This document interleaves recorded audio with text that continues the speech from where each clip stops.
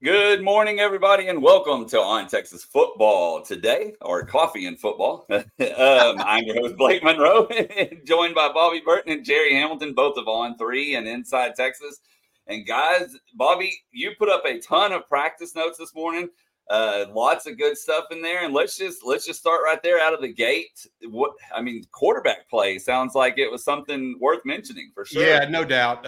Arch Manning continues his assault on the job for quarterback number 2, and just really the quarterback room in general has been so good this offseason.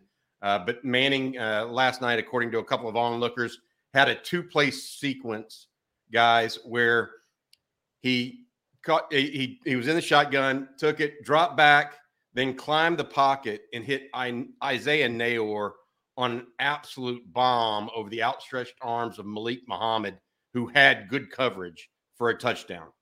The very next play, Arch Manning comes back and hits Jordan Whittington on an RPO, like right in the hands, touchdown, Jordan Whittington. Arch Manning had a whale of a practice last night. This does not mean, I want to be clear, that he's now the number 2 quarterback ahead of Malik Murphy, because Malik Murphy, when it was time yesterday for the Longhorns to go into the 1s and 2s, Malik Murphy came out first with the 2s. He and Arch did rotate between the 2nd and 3rd team. So be clear about that. And it certainly doesn't mean that anybody has overtaken Quinn Ewers, because I hear that he continues to have good success. The one other thing I would add to this, and then we've got a lot of practice notes to talk about, actually, Blake, across the board, not just quarterback. But one other thing I would add to this, the Texas offense in the 2-minute drill yesterday was 4 for 4 against the Texas defense. I don't know that I've heard of that in a long time. So keep in mind. Guys, you know what I love about these Coffee and Football? Hello from Guam. Hello from Knoxville. Hello from Harlingen. Hello from OKC. Man, Texas fans are everywhere. It's great to have you guys on with us every morning. That is awesome. Hey, Kansas pass, Jerry. I think the jokes are starting. Is Arch the starter? Somebody asked, no. Quinn Ewers is QB1. He's going to be QB1. He's going to have a really good year. He's going to be an improved quarterback this year, and he's going to set up his NFL draft stock this year. Arch is just, as Steve Sarkisian said at the Monday press conference after practice, is playing at a high level. I'm not sure how much more of a compliment Steve Sarkisian can give a freshman quarterback 6 practices in the fall camp than he's playing at a high level, Bobby. Hey, Jerry, you heard some let's go to you real quick, because you heard some immediate impact stuff last night as well after the practice. Share a couple of things from what you talked about or what you heard. Yeah, for sure. Malik Muhammad had another really strong practice. I mean, he's getting some reps with the 1s, right? I mean, the corner depth is showing up. He may be the best corner they have at staying attached down the field, right? I mean, just talk about the touchdown pass Arch made to Nayor, that Malik Muhammad had really good coverage there. Leona LaFau had really good coverage on the Jordan Whittington catch and run touchdown on that slant from Arch on an RPO. You mentioned Jure Bledsoe, and I heard that again. Jure Bledsoe, boy, the athlete's becoming a football player, and we're not saying he's going to be an impact guy this year. But I kind of said it on your thread on Inside Texas. If you're not on Inside Texas, get over there and read the morning recruiting thread, which we have some intel. It's called Confidence. And then Bobby's practice notes. Jure Bledsoe, what I'm looking at is more consistency with a lot of flashes this year, setting up 24-25, Bobby. I mean, he gains another 10, 12 pounds on that frame, and then he starts to look like that guy we all thought he could be. Yeah, I just say, Blake, there's a lot of news, a lot of notes DJ Campbell took the 1 reps with the right guard as the right guard again. So that one seems to be DJ Campbell continues to ascend. Bobby pointed out that Cole Hudson is kind of the Swiss Army knife, working in a number of positions, which look, I mean, that's to me, that's Cole's strength. Coming out of high school, there's very few guys that when you interview them that haven't played center before say, I would like to play center. Hudson was one of those guys. Daniel Cruz was one of those guys. That's why I think the center position is in such good hands in the future. Connor Robertson, the same way. Texas has 3 guys that are young, 2 in the program, 1 coming into the program, that weren't centers in high school, but that want to play center in college. And Daniel Cruz is actually going to play some center this year for Richland High. So he's actually going to get his feet wet at the position when the other guys had not. Hey, I also want to mention Austin Jordan was in a green jersey yesterday. Larry Turner Gooden apparently was in a green jersey. That's 2 injuries. We did not see apparently either DeAndre Moore or Jahdae Barron on the practice field. Now that doesn't mean they weren't, part of the practice, etc. Barron's been dealing with a lingering knee issue. They may just be holding him out precautionary. Not sure yet on DeAndre Moore. Perhaps Steve Sarkisian addresses that with the media later this week. We'll also be digging as well. One last thing I want to mention, Jerry, that and please go to InsideTexas.com to get the full scrimmage report right now. It's on the message boards. I think Eric Naleen is going to post that to the front page in a little bit.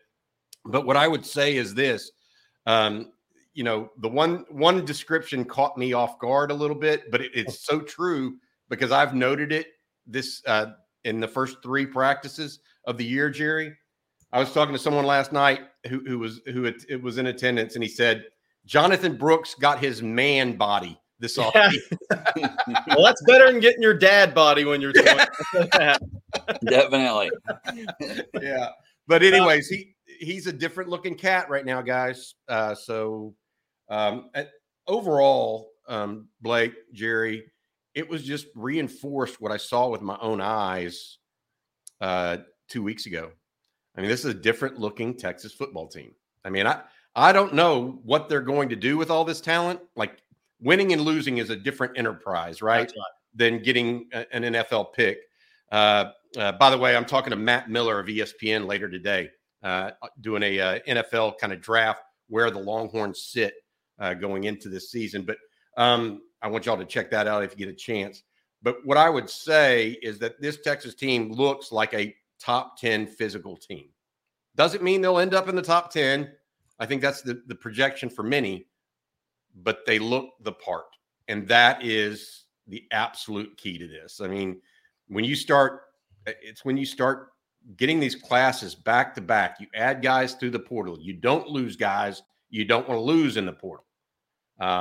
That's all part of it. Texas also last night, Jerry, had an NIL function before practice. Steve Sarkisian spoke to the group. David Pierce, the Texas baseball coach, spoke to the group as well. It was one of those things where they're trying to continue to make sure that that's top of mind for donors, both large and small. Remember to donate to the Texas One Fund if you want to participate in the NIL process for the University of Texas. Jerry Blake, anything else? Yeah, Britt Rasco, you don't have to pull it up, Blake, but he said your 409 correspondent will bring news from Port Arthur Memorial Stadium, home of Jamal Charles, on the matchup of 2025's Michael Riles from Port Arthur Memorial, Jackson Christian from Port Neches Groves. That's 825. Britt, I may see you at that, by the way. Jackson Christian, 2025 offensive tackle for PNG that'll play guard next level. I think Texas has a pretty decent lead there. Also remember this, Britt, 2026 linebacker for Port Arthur Memorial. They're saying, the coaches were telling me at the regional track meet, he's going to be the best football prospect to come out of Memorial since Jamal Charles. Wow. Bobby, that's saying something. They've had some dudes in between Jamal and then. There's a lot of Power Fives that rolled through between that. Hey, guys, the other thing I wanted to mention, Texas yesterday announced that both Quan Cosby and Jonathan Scott are going to be inducted into the Hall of Honor class next month. And I was hoping that maybe y'all could reflect a little bit and talk about both of them as players. Yeah, there are quite a few, actually. David Denny, the old baseball players going in as well. Matt, if our producer, could you bring that up, the list actually from the university? It's on the university website of the guys going into the Longhorn Athletic Hall of Honor. Jonathan Scott, I remember as a recruit. Quan Cosby, I remember as a recruit. I saw them both in high school. And I can tell you that Jonathan Scott was a blue chip to start blue chips. So he was a top 5 prospect. He was destined to be the top offensive line prospect in his recruiting class. Almost from day one, he was 6'5", 6'6", and 300 pounds.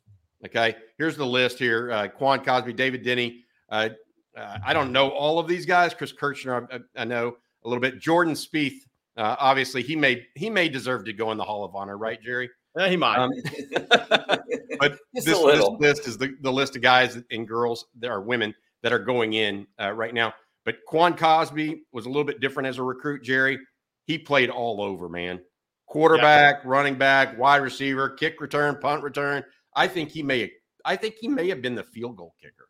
I can't remember. But people don't remember this about Quan Cosby. Too frequently they forget he actually went pro baseball for a couple of years first and then bounced back to Texas. And it was a recruiting win for Mac Brown over Oklahoma. I mean, Quan literally almost went to OU. And by the way, that was at the time when Stoops was beating the brakes off of Mac Brown, and they were so frustrated in Norman because Mac was winning all the recruiting battles. Even though Oklahoma was winning the game in a big way, Mac was still winning 9 out of 10 in state. And I remember being told that Stoops was so off about it. Selvin Young got under his skin, apparently. But the Quan Cosby, here's what I remember about him. And thank you, Craig Way, for always doing the recruits and review videos as well. But being part of that. Quan was interesting because he's kind of glided, but at the same time with short, choppy steps. And he just kind of looked like he was just playing his own little game at the small school level. Then he would kind of hit the jets, right? The thing I remember about Jonathan Scott was had a conversation with Ray Scott, his father. And this is when I knew Mac was going to get it done on a recruiting level at Texas like people hadn't seen before. He was like, Jonathan's always wanted to go to Florida. I think he's going to go to Florida. But we'll see what Mac Brown has to say about it. Bobby, I don't know if you remember that, but I mean, Florida was that kid's school big time. And I was like, well, that makes sense to me. I mean, Steve Spurrier, everything where the Florida program had been, but that was one of those early recruitments where you knew Mac was going to get it done in a big way on the recruiting trail, because that may have been one he shouldn't have won at the time. Yeah, back to back in the Metroplex with Jonathan Scott one year and then Justin Blaylock the very next, by the way, right? And so that I feel like that was big time. Thanks, Mac. You can put that down now. The Athletics Hall of Honor. Congratulations to all of those folks, by the way, for acquitting themselves not only well at the University of Texas, but in their postgraduate life as well. So we're really proud of them. One more thing that I wanted to say there, Jerry, about Quan Cosby. And this is something that I've picked up over 30 years of doing this and watching film and going on the road and visiting high schools. The guys that tend to even if they're small, and you just mentioned Jamal Charles. He wasn't necessarily ever that big guy. Quan Cosby was more power and compact. The guys that are like that, even though they're scat backs or really fast, the ones that tend to turn out are the ones that play through contact. Yeah, no doubt. And so I'll give you an example. Deshaun Hales had fantastic tape, right? Yeah. Really fast, like had a zoom to him, but did not play well through contact. Yeah. And that's not an indictment of Deshaun. It just wasn't who his body was, right? Those guys, those are the ones that you look for that play through contact. And I will say one other guy that brings up another guy that I got told that looked pretty good, made a catch last night. That's Ryan Niblett. Oh, yeah. We need to mention him again. Yeah. So that seems like a guy that has that zoom, but plays through contact. Yeah. So, and let's remember this about Niblett now. Quinn Ewers mentioned him 2 weeks ago or last week in a press conference. Sarkisian mentioned him. So that's quarterback one, head coach, both mentioning this freshman wide receiver. So he is really showing those athletic flashes. But it was interesting what Sark said about him. Tough, aggressive. That's a good sign for Ryan Niblett because he's seen as an explosive playmaker. But when you start lining up tough and aggressive with that athleticism, you might have something real. All right, guys. Well, let's get to some questions because they're rolling in. And of course, you obviously have plenty of time to get your question or questions in. So please do so. And I'm going to start with this one here. It made me laugh when I read it. It's a super chat from Who FN Cares. I'm going to let you piece that together. Love the show, fellas. Now it's time for merch. My pick would be t-shirts that say, because Jerry FN Hamilton said so. Keep up the great content. Jerry, where's your shirts? I don't know, but my ex-wife wouldn't buy one.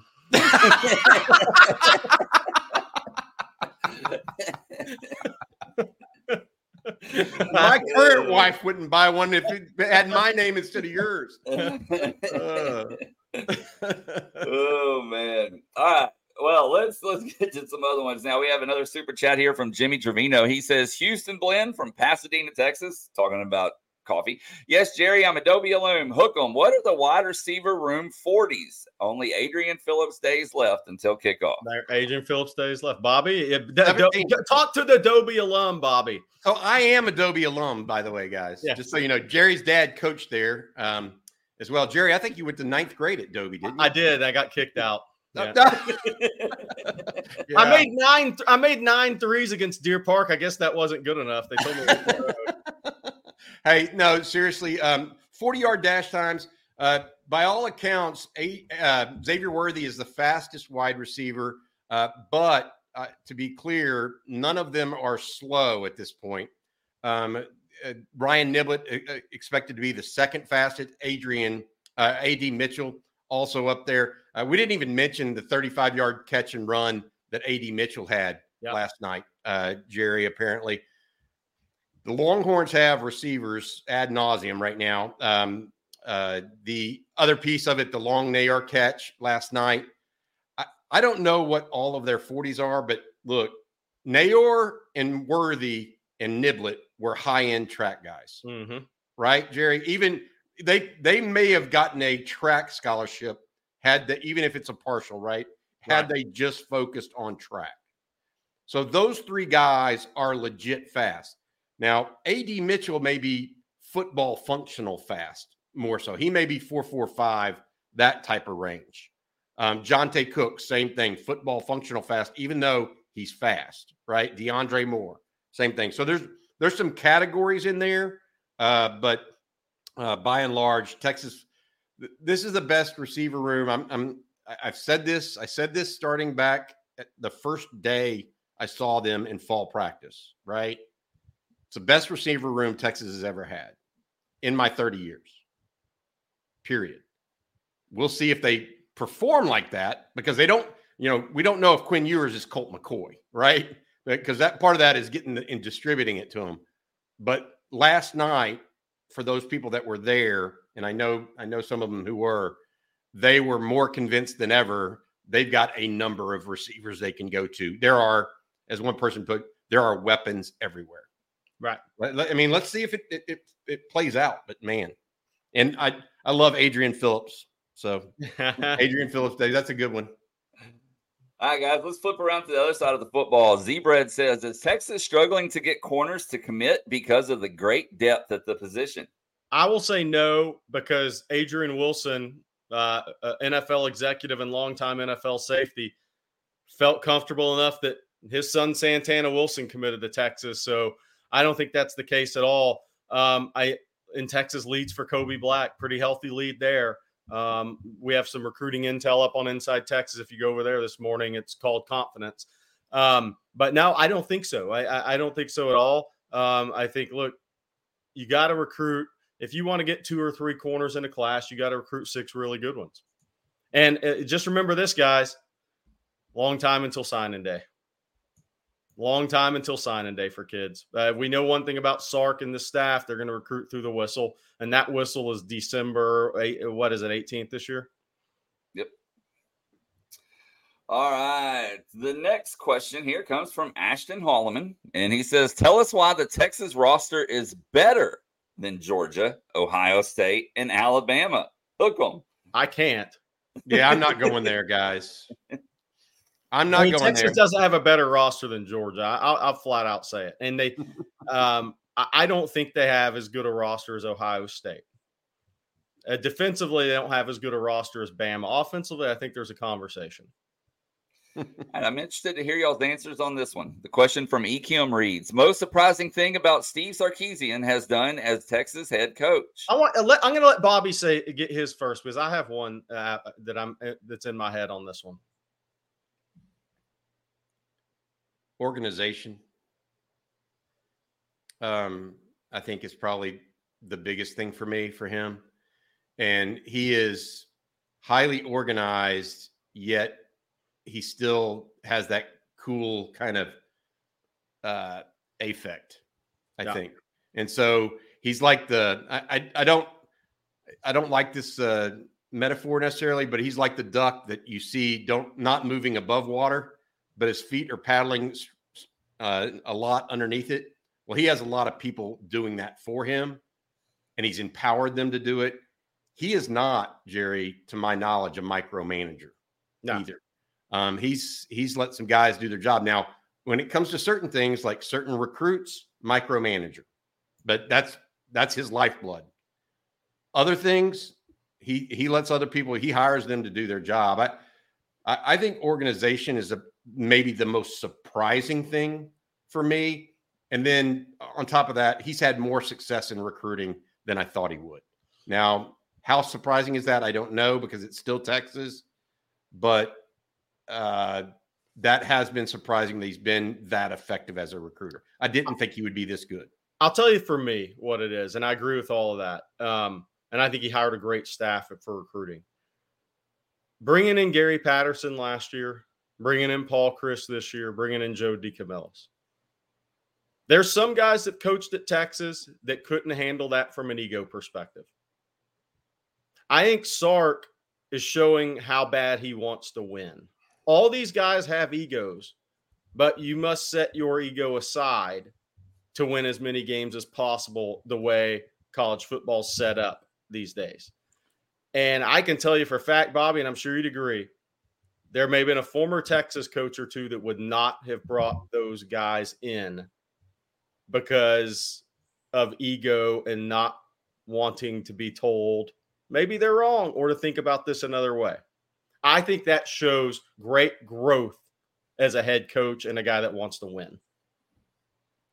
Our next one's a super chat from Edmund Lee. He says, late night, I'm doing IV caffeine this morning. What other team's wide receiver and tight end compares to this coming UT's wide receiver tight ends? Go Horns. I think this wide receiver room is unique because of its depth and variety. Dev Duvernay, Lil Jordan Humphrey, and Colin Johnson combined to be the best trio of receivers in recent memory, in my opinion. Okay. They didn't have a tight end like JT Sanders, though. They just didn't. So I don't know. I don't know what other teams, wide receivers, tight end, maybe Georgia at some level, Jerry. Mm-hmm. Rara Thomas is over there. Dominic Lovett is over there now. Yeah. Of course, you have Brock Bowers. McConkey is back. But I don't know the group at USC. I'm sure Lincoln Riley has some dudes running around there. Yeah. But those would be the groups. Ohio State clearly has what I think is the best receiver in the country, which is Marvin Harrison Jr.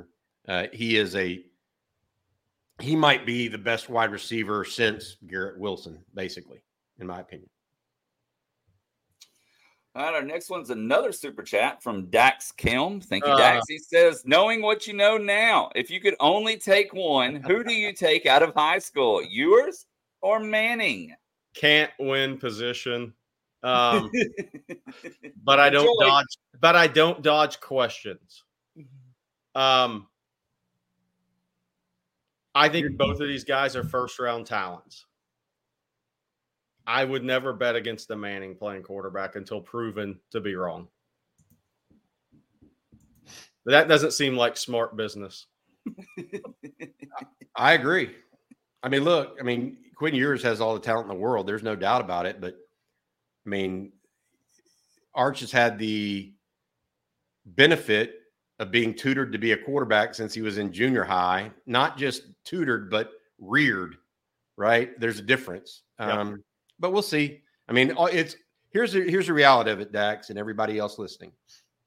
We're not saying Arch Manning is the greatest thing since sliced bread. We're saying he's having good practices. Okay. There is a reason for optimism about his future in Austin, when some people just a week ago were saying he was going to be a bust. Not this site and not this YouTube broadcast, but other people were. It's just ridiculous. Okay. So that we're putting that out there. Quinn Ewers has first round talent, to Jerry's point. I think that Quinn Ewers will likely leave Texas with more upside still than Quinn Ewers' best football may be 5 to 7 years ahead of him. Agree. That's where people need to understand they're on a little bit different development path, because Arch Manning has been doing this at a high level and knowing how to practice, et cetera, since 7th, 8th grade, maybe earlier. All right, Jerry, this next question, I think it's from your buddy Keith. And he says, what's the SEC road trip you guys are most looking forward to as reporters? Any road trip with Keith is what I'm looking forward to. Now, I've been in this business a long time. I've never had more fun on the road and enjoyed my time in this business more than when Keith and I just hit the road, same car. The conversations are wild. Football, golf, whatever else comes about. But, we have a lot of fun, man. I mean, last year we had the trip out to Florida, went to IMG, went to Orlando Jones to see DeAndre Robinson. Obviously, Keith does an amazing job in this business. He is with the Florida site for On3. Go read his stuff. He is a great guy to follow for Texas fans, because Texas is going to be recruiting a lot in Keith's home state, the Sunshine State. But yeah, Keith and I have had a lot of fun trips over the years. We went to Havelock, North Carolina. I mean, we may have got lost twice on that trip, but we have a hell of a lot of fun together. And I like my trips with Keith. Bobby, what about you? What would be your answer? I want to see Texas play in Baton Rouge. We got gypped because of COVID. Yeah, right. I'm with you. A couple years back, I've been to a couple games in Baton Rouge through the years, and it is very interesting. It is they just get started early, and I just don't know what else to say. I mean, it's a 9 a.m. to 9 p.m. roll when you go into Baton Rouge, right? It's not even a pregame; it's just the game. And I can do that. I'm old enough that I can do that once a year. You know what I mean? I recover the other 364 days. So that's probably the game that I'm most interested in. I wanted to see that so bad when COVID happened, and so I'm ready for that. Well, mine, by the way, to answer the actual question, is probably Florida. I've been to the game at Florida before, but now that Spurrier has his restaurant open where he does some podcasts and some live stuff, I think that'd be kind of cool to be there at the Swamp, be at Spurrier's restaurant, and him actually be there, because I grew up a big Steve Spurrier fan, man. I to this day, I still look at some of his funniest quotes every year just to kind of get me going for football season. Why did Peyton Manning return to Tennessee for senior year? According to Spurrier, wanted to be a 4-time Citrus Bowl MVP, which did not end up happening, by the way. That's one of his greatest lines of all time, because, of course, Florida was owning Tennessee at the time. Oh, man. All right. This next one is from Hua Hin Golfer. And he says, ignore injuries. Where is the one area that we cannot trip up in order to maximize the experience and talent this year? Quarterback. Because I think you have everything else on the offensive side of the ball. And I think quarterback's the straw that stirs the drink.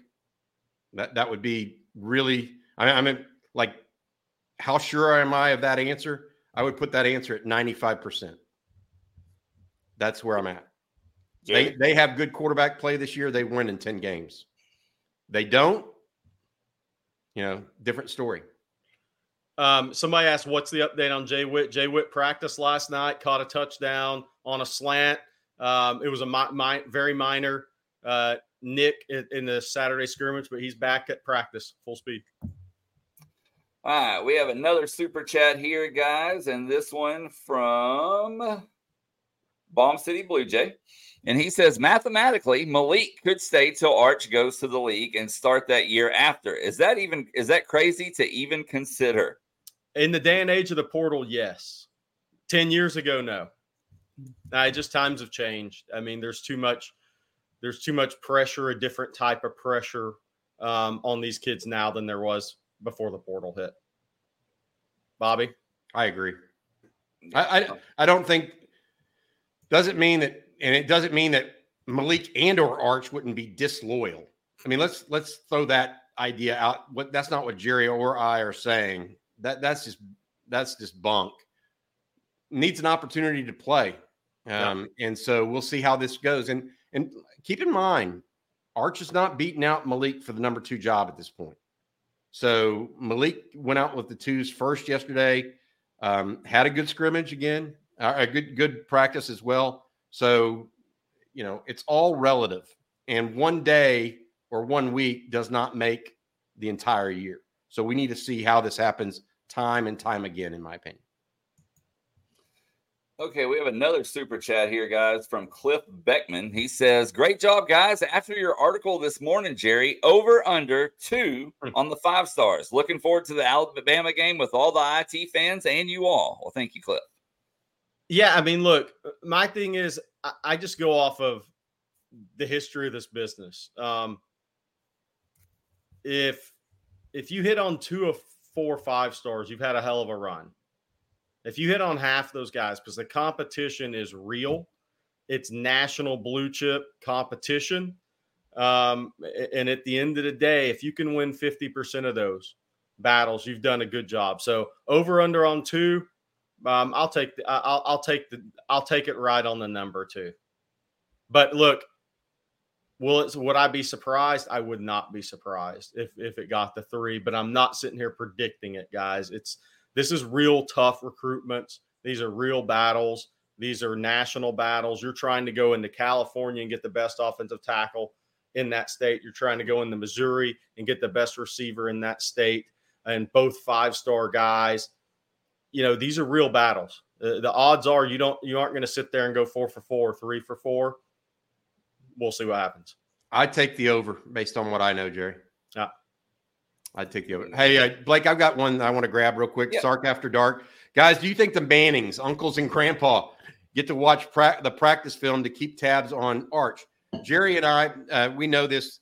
Like the parent, it's not just the Mannings, by the way. Right. The parents get certain clips sent to them, and shared with them when their son does something good. Let's be clear about that. That's been going on for a while. So it's not necessarily it's not everybody at every single practice, et cetera. I don't think anybody's watching every single game film or every single practice, but they certainly get to see some of the good stuff that their kids do. By the way, if you don't think the clip of the 50-plus yard touchdown run made it into a text thread of the Mannings, you'd be nuts. That definitely got around. All right, this next question from Ford Parker reads, who do you guys think will be the biggest impact player that sees limited snaps / action this year? That's a great question, guys. That's a great question. I'm going to guess where Bobby's going to go on this. I'll let you start because I know where you're headed. Maurice Blackwell for me. That wasn't my guess. Well, I think Maurice Blackwell on defense. On offense, Keelan Robinson still. He's not going to be an every down. He's what I used to call what I still call a boutique back. He's not an every down guy. But Kyle Flood said this at his press conference. Think about Keelan Robinson. You can say he doesn't do this or doesn't do that. For the amount of touches he gets, he scores a lot of touchdowns. You put the ball in his hands, you're going to get more touchdowns than maybe you think. So those are the 2 for me. Who were you thinking, Jerry? Sadir Mitchell. Oh, okay. Some people have said it in the comments. Because, look, if they get 10 snaps a game out of him, and those are 100 mile an hour, 10 snaps, 110%, that guy is going to show up for those 3 snaps or 10 snaps as really somebody tough to move in the run game. I think he can bring something that nobody else can for limited snaps. But Maurice Blackholm will make more wow plays, a sack, a strip, a big play somewhere to help change momentum of a game. I don't think Sadir will do that, but I think Sadir is going to sit the 6'6", 340 in the middle over the ball and be very tough to move. And Jalen Ford's going to like seeing him in front of him for about 10 snaps a game. Hey, one caveat to what I said too. I don't know that either Robinson or Blackwell see limited snaps. So I would say that, Jerry. That may have been more the Sadir Mitchell answer if it was like literally 5 to 10 a game as opposed to 15 to 20. Right. Well, y'all talked about the run game. Let's talk about run blocking. Davey Fockett says, is run blocking improving across the offensive line? How have the young linebackers been doing? I think run blocking is improving across the offensive line. And I think some of that's young guys stepping up. I mean, DJ Campbell is David Williams can describe him as well as I can. DJ Campbell has bad intentions on contact. Neto has bad intentions on contact. Kelvin Banks has bad intentions on contact. So you're getting to where in the run game you have enough of these guys showing up to where, last year we talked about you didn't have to block plays perfectly because Bijan could make 6 guys miss in 5 yards and get a first down. This year, I think you're going to need to block guys that extra split second, move guys a little bit more in the run game. And that's not a knock on Jonathan Brooks or Cedric Baxter. Bijan's just a different back. You didn't have to block for him to make a first down. I think you have to block a little bit more, that split second longer, to help open ideal run holes for Jonathan Brooks and for Baxter because they're different types of backs. But, Bobby, I think they're getting to the point where they have enough of those guys with bad intentions to where it's going to show in the run game this year. I agree. I mean, look. For the ones who work hard to ensure their crew can always go the extra mile, and the ones who get in early so everyone can go home on time, there's Grainger, offering professional-grade supplies backed by product experts so you can quickly and easily find what you need. Plus, you can count on access to a committed team ready to go the extra mile for you. Call, click Grainger.com, or just stop by. Grainger, for the ones who get it done.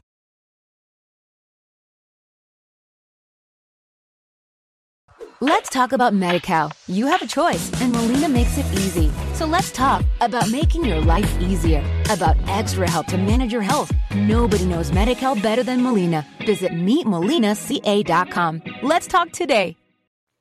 You add Neto to DJ Campbell and Kelvin Banks, okay? We talk about bad intentions. Those 3 guys have bad intentions. Now, that doesn't mean Hayden Connor's not going to start at left guard. Right. Correct. It's just there are different levels of run blockers. Neto may not be ready to be the pass blocker Hayden Connor is right now. So, and Christian Jones is a significantly better run blocker than he is a pass blocker. So all of that put together is there. Hey, I want to add this. How have the young linebackers been doing? Anthony Hill continues to be called out by his teammates and the coaching staff as doing very well. Leonga Lafau continues to get some play and run. One guy that's playing edge that I did not mention in my practice notes, and I should have because I've got a note here. Billy Walton continues to get some notes of, and he was not a midtermer, right? He came in the summer. He continues to get some real highlight play type plays coming off the edge, and he's showing that kind of stuff. Yeah, that's not the look everybody needs this morning. No, they don't need a close up of Bobby Burton. I think that's a hotkey there, guys. I'm sorry about that. I just lost a good trick. Coffee and throw up. Hey, there was a great question here. Where was that? Golly, about Trill Carter. Yes, I was actually about to ask you that one. Just a Dude says, What can we really expect out of Trill Carter? He was the unquestioned starter at Minnesota, but production-wise, he wasn't really productive. Are we just hoping he fills gaps or makes plays like Sadir Mitchell? He was productive.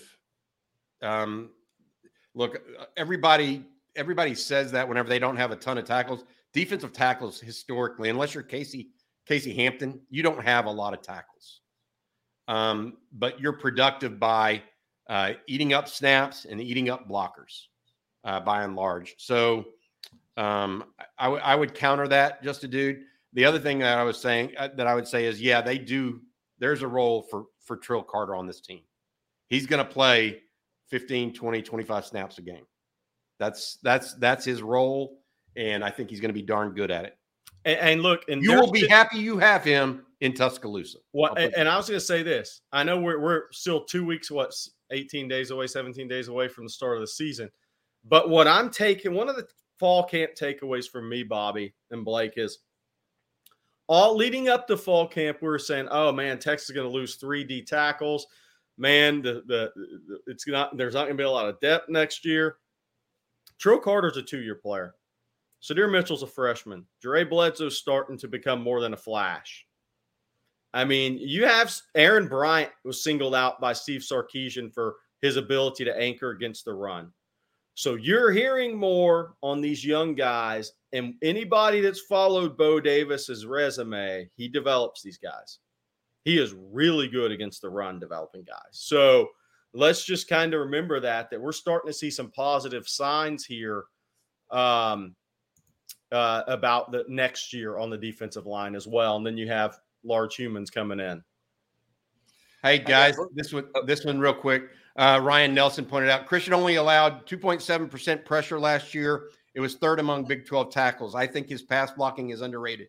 It is probably underrated, Ryan, but you got to remember they also covered him with a tight end in Andre Karich a lot. So, give take a little bit. That when an offensive tackle has help to the outside, is that a true pass rating? But I do think he's better than people give him credit for. I don't necessarily think it's his strength. I think run blocking remains Christian Jones' strength. Hey, Blake, you don't have to pull this one up. It was a while back, but I forgot to answer it, and he asked yesterday. 3 2025s in the Houston area that really stand out to me. Obviously, Devin Sanchez, the 5-star corner at North Shore, is one of those. Andrew Marsh, really talented receiver out of Fulshire at Katy Jordan, the new school out there. Jonah Williams at Galveston Ball, if you consider that Houston area. I do. He's got a lot of upside.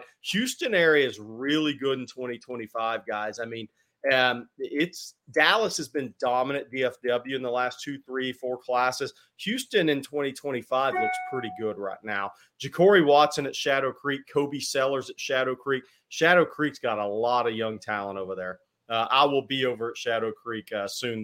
They have a 2024 linebacker committed in Nebraska that I think Texas will evaluate this year. All right, let's knock out some of these super chats, guys. Ryan Flynn says, Ewers wasn't benched last year with Card being a more proven quarterback than Malik or Arch. Will he swallow his pride and bench Ewers if he has to this season? I don't see why he wouldn't. I mean, I don't think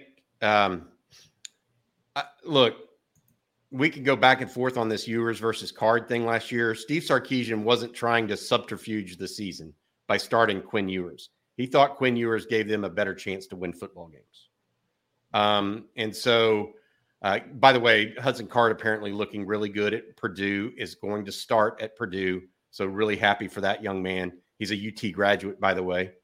So happy for him as he moved on. But this idea that Steve Sarkisian is somehow trying to play favorites to see who starts, it doesn't work that way. These guys are judged by wins and losses. You think he's going to put his $5 million salary on the line if he thinks somebody else helps him win more? It just doesn't work that way. It just does not work that way. These coaches are not playing games.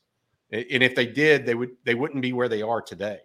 You don't play games and make the kind of money that Steve Sarkisian is making. So if Quinn Ewers gets beat out, Quinn Ewers will go to the bench. I don't see that happening, but That's my take on this. I think people get caught up in that kind of stuff a little bit. It just doesn't happen. It just doesn't happen. Look, and on Hudson, look, I hope with Purdue, he's going to be at bat. He's going to be best when he gets the ball out quick. When he gets the ball out quick, these guys aren't all scheme fits everywhere. There's a big piece to that stuff too. I mean, so just understand that. I think as long as Card's in a scheme where he's getting the ball out quick, I think he'll have a good year. This next super chat's from Kabir Hussein. Thank you, Kabir. He says, do we take Denver Harris if he hits the portal? Sounds like he's out at LSU. Well, he's 0 for 2 in the SEC. I don't think Texas will make it 0 for 3. I mean, and look, guys, just something to know. These schools don't want to kick a talent like that out. I hope Denver is extremely talented. First round pick level talent. I hope he kicks it.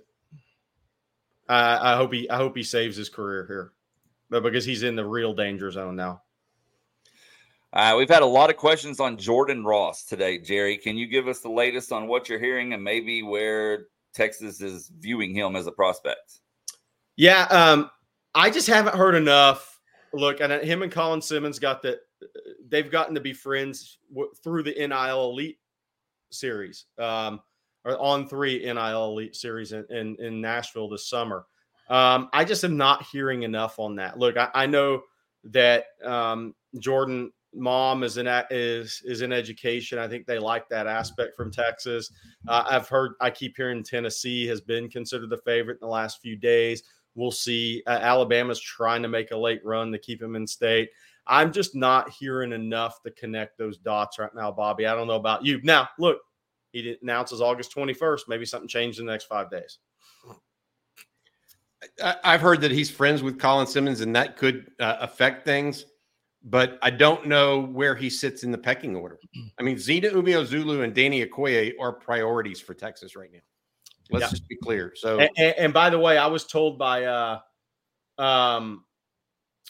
the head coach at Carrollwood Day that Texas is this morning. I talked to the head coach. Texas texted with the head coach at Carrollwood Day, and Texas is definitely still working on getting an official visit for Solomon Williams too. So there's another edge player who's very talented. Somebody's mentioned that Denver Harris is at Kilgore. I know Chris Marshall's at Kilgore. Don't let them room together at Kilgore.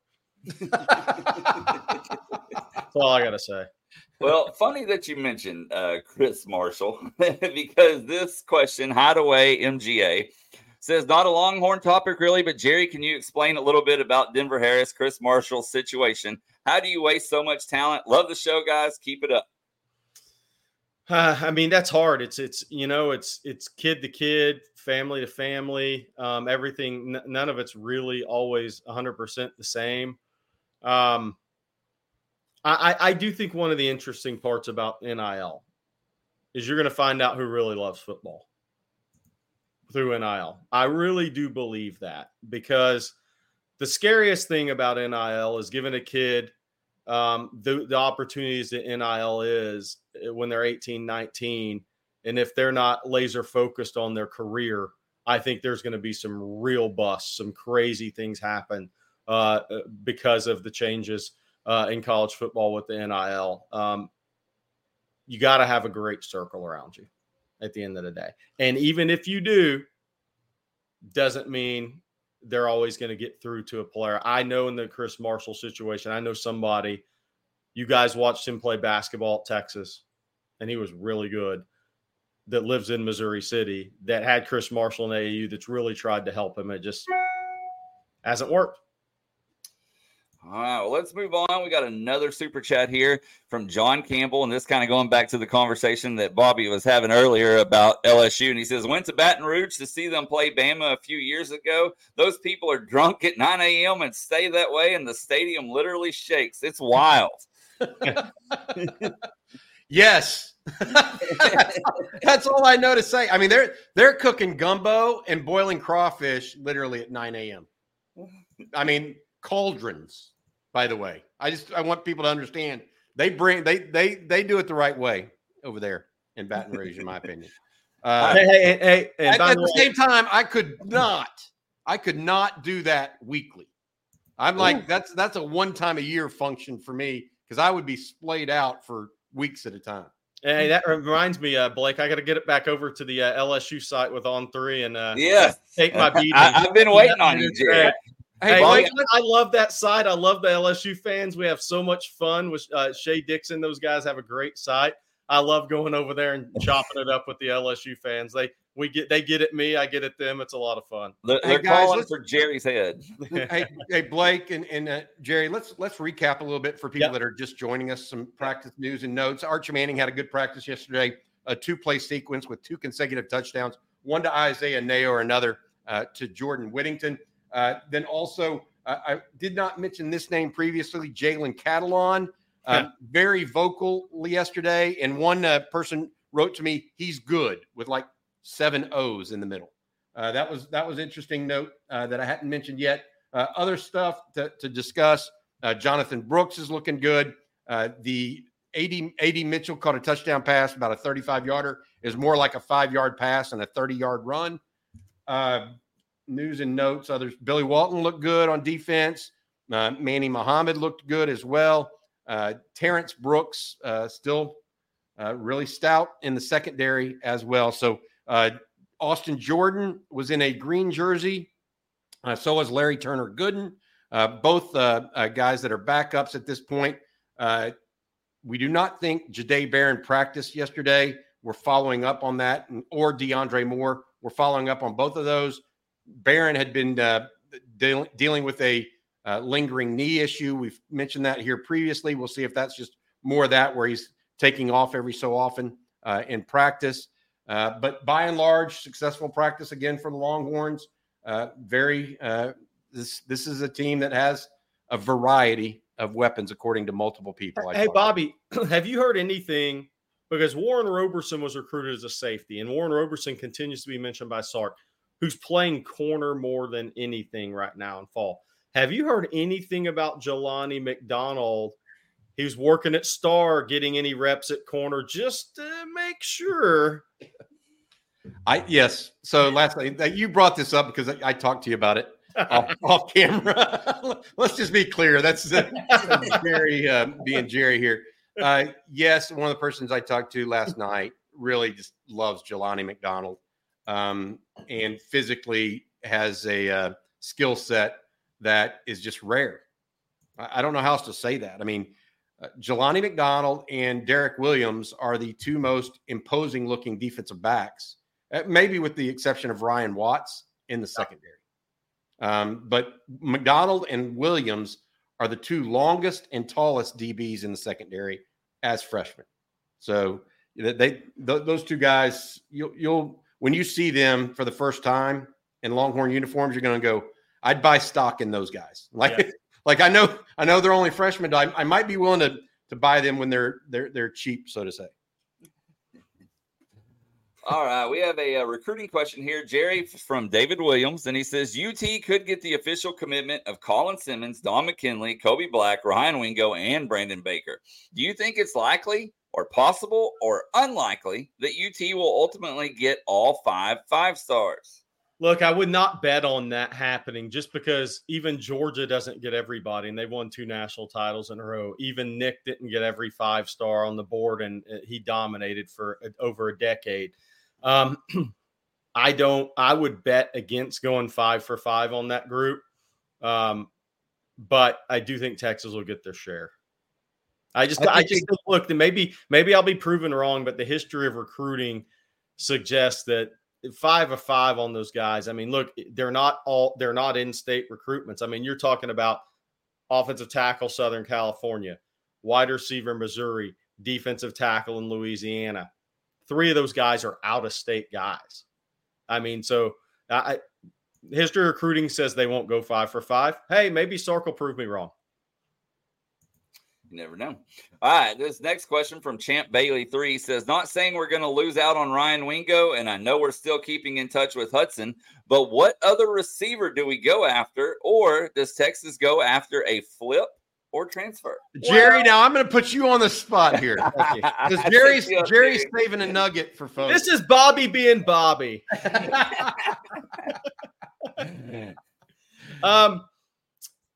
Head on over to Inside Texas later today. I love I've you, been Jared. saving that question, and then I thought when you did that to Bobby, Blake. I'd let him get you back. Yes. Just our good buddy Justin Wells will probably have a little juice today. Something you'll definitely want to check out. All right, guys, we got a super chat here from Jimmy Trevino. He says, "Are there any coaching staffs better than ours on our schedule?" Well, talk about putting us in a bad position. Yeah. I don't know. Let's get the super chat. Here's a question. Here's a question. I think the TCU defensive coach Joe Gillespie, is kind of an avant-garde guy on this 3-3-5. I think as a head coach, Chris Kleiman at Kansas State has a lot of skins on the wall, being a national champion, even though it's in Division II. Yeah, North Dakota State. And then winning the Big 12 last year. I think that on the offensive side of the ball, I don't see anybody being really better than Steve Sarkisian, although I don't think you can argue against Mike Gundy and historically what he's done with lesser talent at times at Oklahoma State on a consistent basis. But I don't see anybody having a better staff functionally than Texas overall. Texas is strong on offense, defense, and special teams. But that doesn't mean other teams aren't good too, right?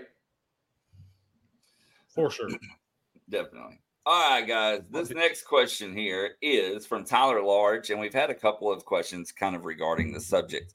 It says, could we see an 18-wheeler package with Malik? I feel like with the loss of Bijan and Roschon, we could struggle early with picking up the tough yards, and Malik has the size to do it.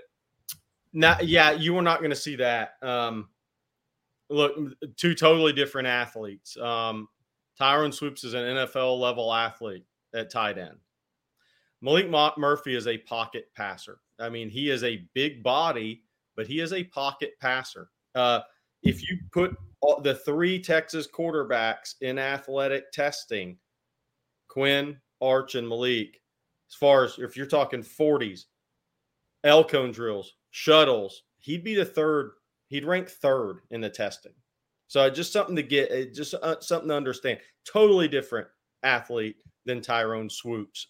Malik Murphy is a pocket passer with a big arm. That is what he is. The more you put him under duress, the less he's going to make plays versus what an Arch or even a Quinn would do on the move, in my opinion. So just if Texas wanted to do something like that, look, my question was something like that, Bobby, and I don't think you take a quarterback off the field. Is could you run something with Jonathan Brooks and CJ Baxter? The best one they've done other than Swoops, obviously, was the wildcat position with Fozzie Whitaker, right? Back 10 with Brian Harsin. I could see them doing more of the wildcat than the 18-wheeler package. Yeah. All right. Let's see here. We have a question from Britt Rasco. He says, over under Jonte 3 touchdowns this year. Over. And I'm saying over because UT Boy's not here to say it for me. Over. I'll take the middle on that. I'll take 3, Britt. I'll take 3. All right, this next question from Just a Dude says, honest question. Bobby brought up who would be the lead wide receiver if Worthy, Mitchell, Witt, and Nayor left. Would reaching out to Desmond Demas be a realistic move? I don't know about that. I don't know what even Demas is up to these days. Jerry, do you know where he's at? No, and that's a good thing. Okay. Yeah. I don't know what Texas's plans are in the portal at this point. I don't think they know what their plans are in the portal at this point. I don't know, and I think it may depend on what they are able to find and land the rest of this year in the high school ranks. But I don't. If they lose all 4 of those guys, I don't think there's any way that Texas doesn't at least go for one guy in the portal that's caught 40, 50 passes in a year. For sure. You're going to need some adult in the room to join Jonte, DeAndre Moore, Ryan Niblett. And I want to say something.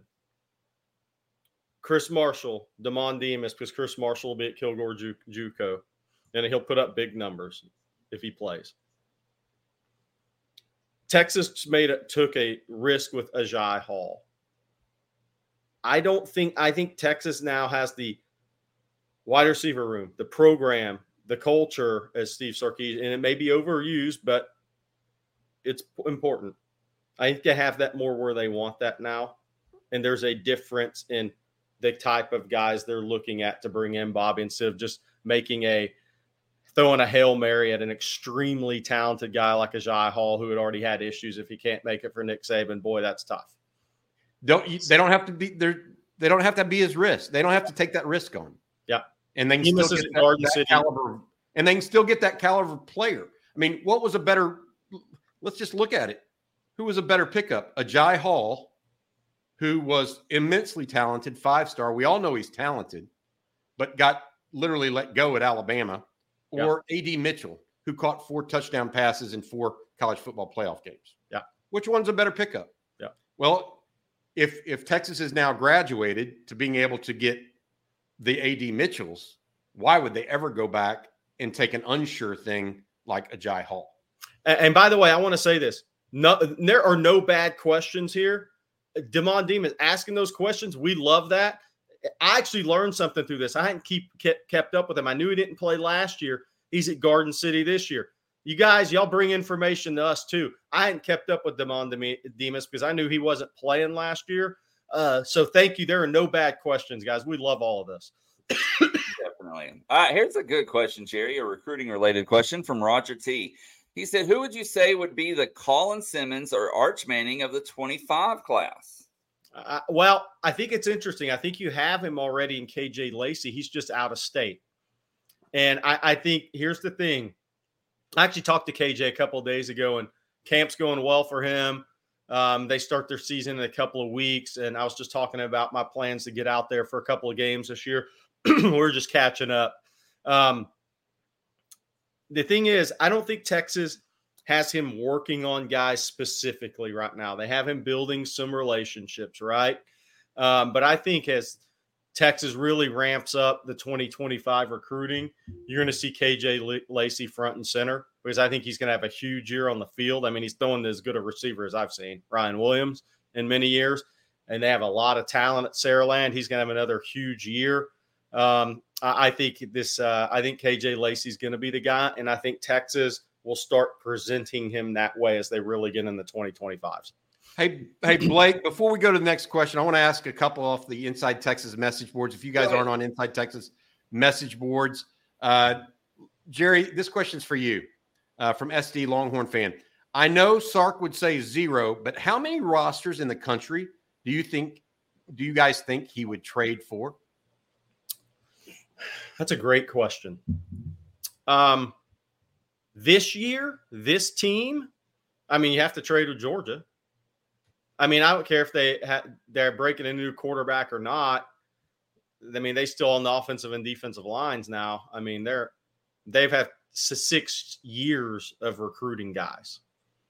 6 years of keeping guys in state, beating Bama on some key guys on the defense. I mean, hey, so let me take it one step further, though. This is the second part of this question, and I knew that you would say that, but this is the next part of it. If you factor in this season and beyond, SD Longhorn fan says Sark may be right, especially considering his brand of football, and I happen to agree with him because of the quarterback position in particular. Not that other guys aren't important, like the Kelvin Banks and DJ Campbell's and Anthony Hills and those kind of guys, but specifically, he's got the quarterback room where he wants it to be. Yeah. I mean, Dylan Raiola going into Georgia.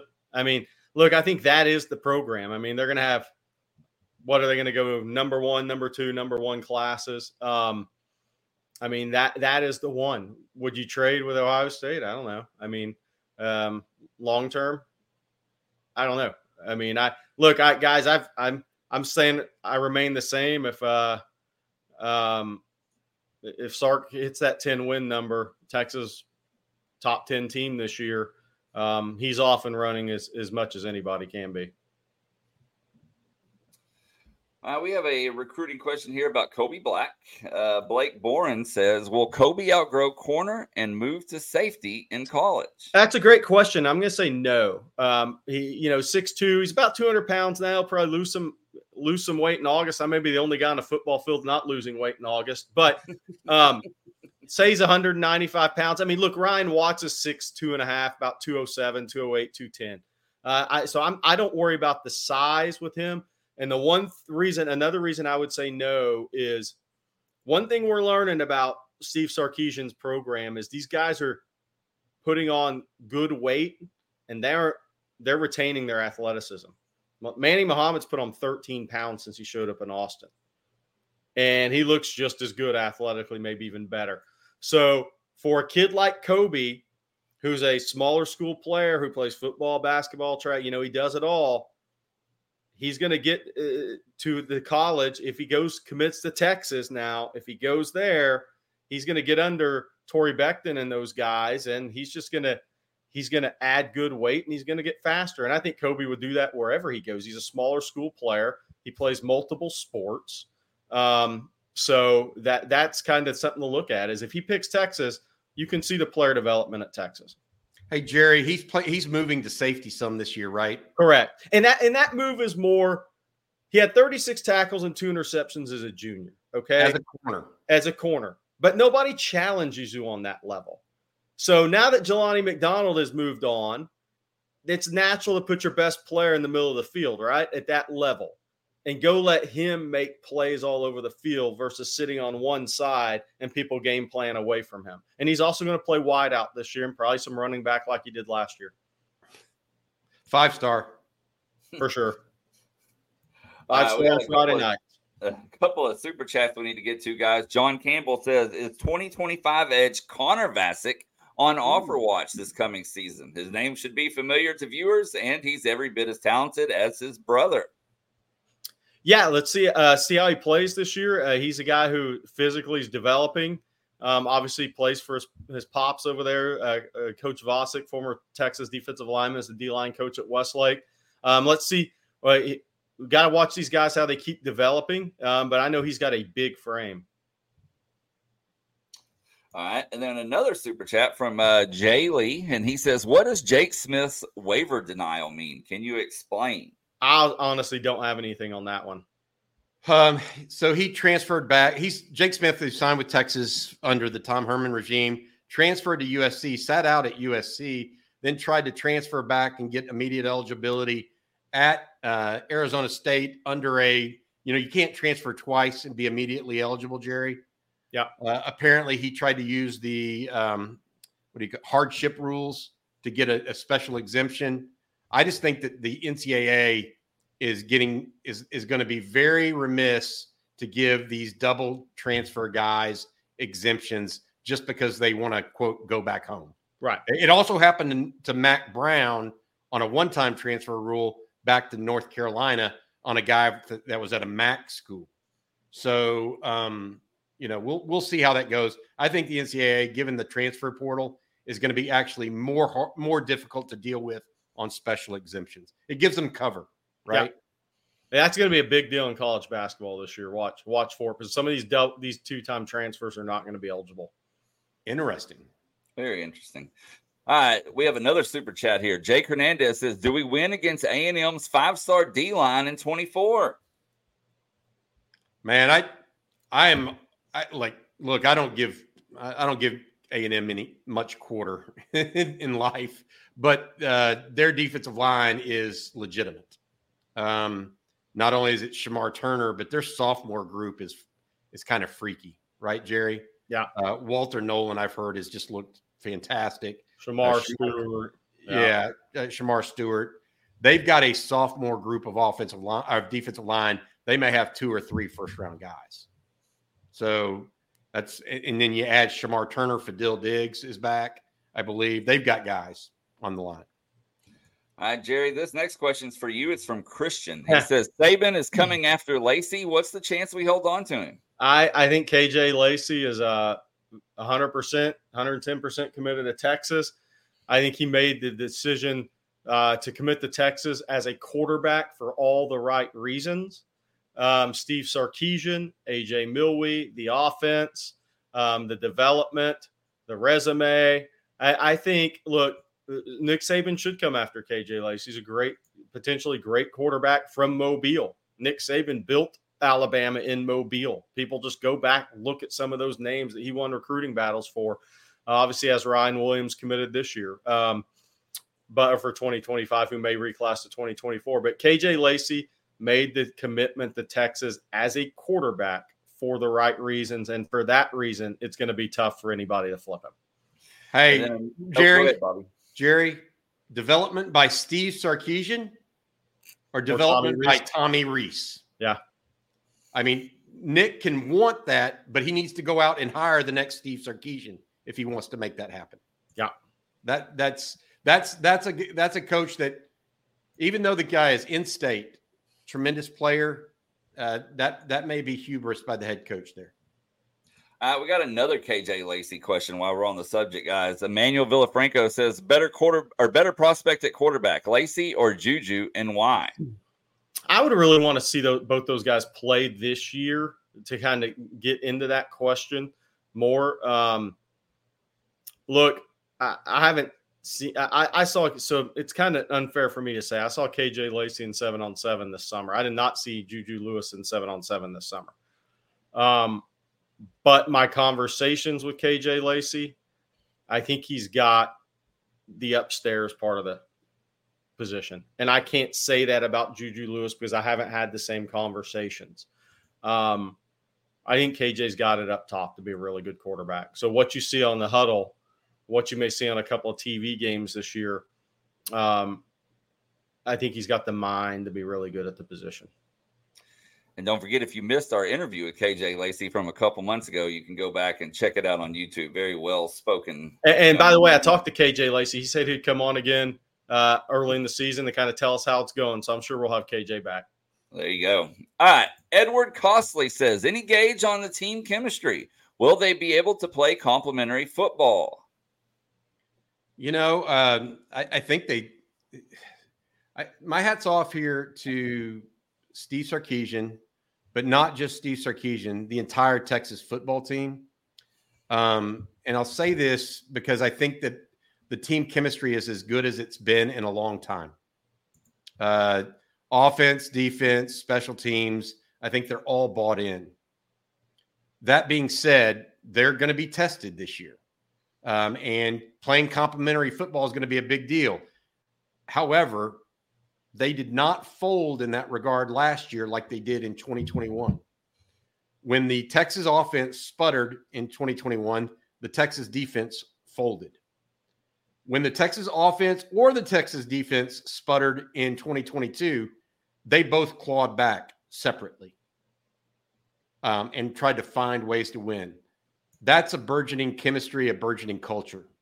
And so I think they're going to do that. And I've talked to Jerry about this, and I've said this on this show and elsewhere. I think special teams is going to take another tick up this year. Yes, for sure. There are too many talented athletes now roaming the 40 acres that punt and kick coverage have a chance to be special. You add that into it, and then punt return all of a sudden with those better athletes and more of them becomes a bigger piece of the puzzle. I think they've done well on punt blocks under Jeff Banks. I think punt return could be better this year.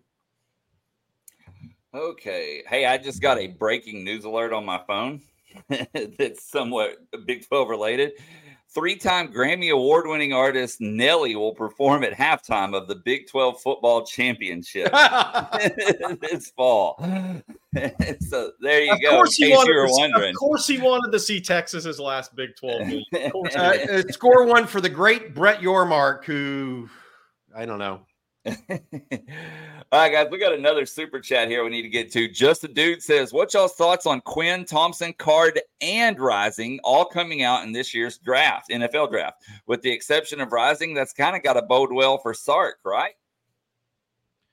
Well, I don't think Thompson's going to be much as a pro quarterback, so I wouldn't put that. Card is unique, and Card and Rising were recruited primarily by Tom Herman. And Rising never saw the light of day with Steve Sarkisian. He transferred out before Sark was even there. I think it's more about Quinn this year, almost exclusively in that regard. Yeah, for sure. And I think Quinn and Rising will be the guys with NFL draftable grades of that group. All right, guys, we got time for about 2 more questions here. So let's do this first one from Blackwind. He says, do you think this defense can be a top 20 unit in the country? I'll let Bobby, he addressed that yesterday, so I'll let him ramble on this one again. Absolutely. Absolutely. I mean, I think that depending on what metric you use is the key. From an efficiency metric, they were 11th in the country last year. I see no reason that they will go down in that this year.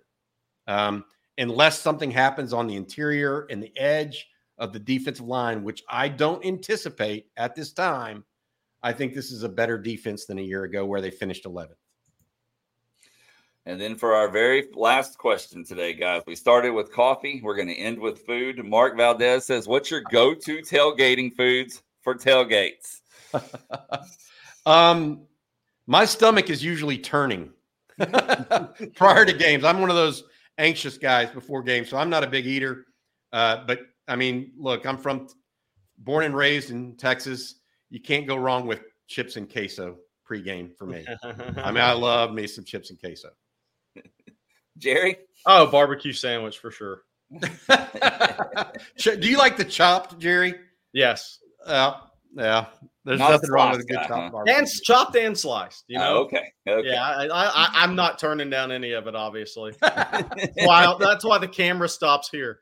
All right, guys. Well, Bobby, do you want to give everyone a quick rundown again of recap of your news, and then we'll get out of here? Absolutely. And Eric Naline and I will have more on later today on the practice from last night. We're going to do a state of the program that will be released around noon today to kind of recap even more. But right now, Arch Manning looked really good again yesterday. DJ Campbell remains the starter at right guard over Cole Hudson at this point. Other news and notes, Jure Bledsoe had a couple of would-be sacks against the number 2s.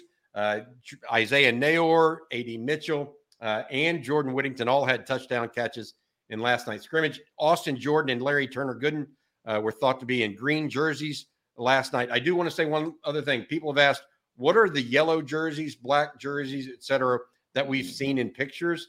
Those simply are the kick return teams in different colored jerseys. They have 4 kick return teams that they work with, and they wear the 4 different colored jerseys. So that's all that is. But again, visit us at InsideTexas.com. Jerry and Justin have some recruiting scoop going up, I think, here in the next 30 minutes or so. And we hope you guys enjoy it as well. It's Kunu. That was a hilarious comment, but obviously I can't comment on that, but I liked it. All right, y'all. Well, that's going to do it for this edition of Coffee and Football on Texas Football today.